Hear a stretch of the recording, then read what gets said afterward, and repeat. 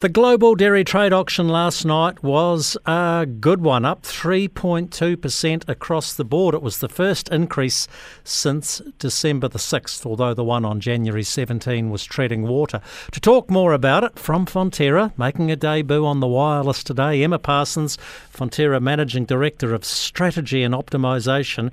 And Emma, you'll be pleased to be making your debut with a positive report like this.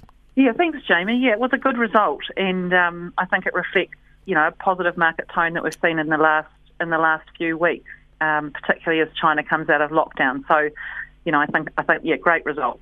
China is the elephant in the room. Was this wholly and solely off the back of effectively China reopening after COVID?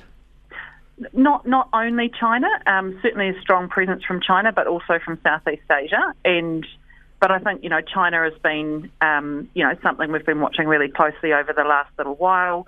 They've been in lockdown for much of last year and are really just starting to emerge from those lockdown restrictions. And, same as we've seen around the world, when you come out of lockdown, there's a lot of demand that creates. And so there has been quite a bit more activity over the last few weeks that came through really strongly on GDT last night. Are you game enough to suggest that we've hit the bottom of the curve and are on our way back up? I think that there's still a lot of uncertainty in the global market. So in the short term, we might see some stimulation from China, but longer term, we're sort of thinking around, there's still recession fears in the US. There's still a lot of activity in terms of exchange rates influencing prices and affordability. There's still inflation in lots of different parts of the world, and so this was a good result, and we do think that we'll see some stimulation of demand as China reopens.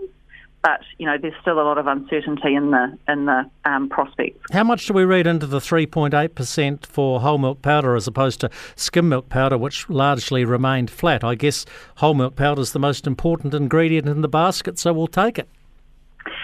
Yeah, I mean, they're both really important, but skim has been the more profitable sort of product mix over the last few months, and so this is really whole milk powder recovering, and so not unexpected, and I think just underscores good demand and that positive sentiment as China reopens. Yeah, Emma, this might be a question for Miles Hurrell, your boss, rather than you, but I'll throw it at you anyhow. Feel free to duck for cover if you want to. But I was reading commentary from Mike McIntyre at Jarden, one of the guys I use here on the country to get information from, and he says even at these new improved levels, he doesn't see how you can meet your midpoint forecast payout of $9 for the coming season. What do you say, or do you duck for cover?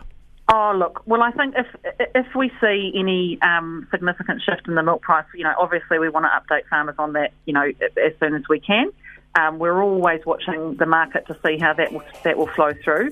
And, as soon as we've kind of got anything to share, we absolutely will. Emma Parsons, very good first up effort on the country. Thanks for your time from Fonterra. Appreciate it. Thanks very much.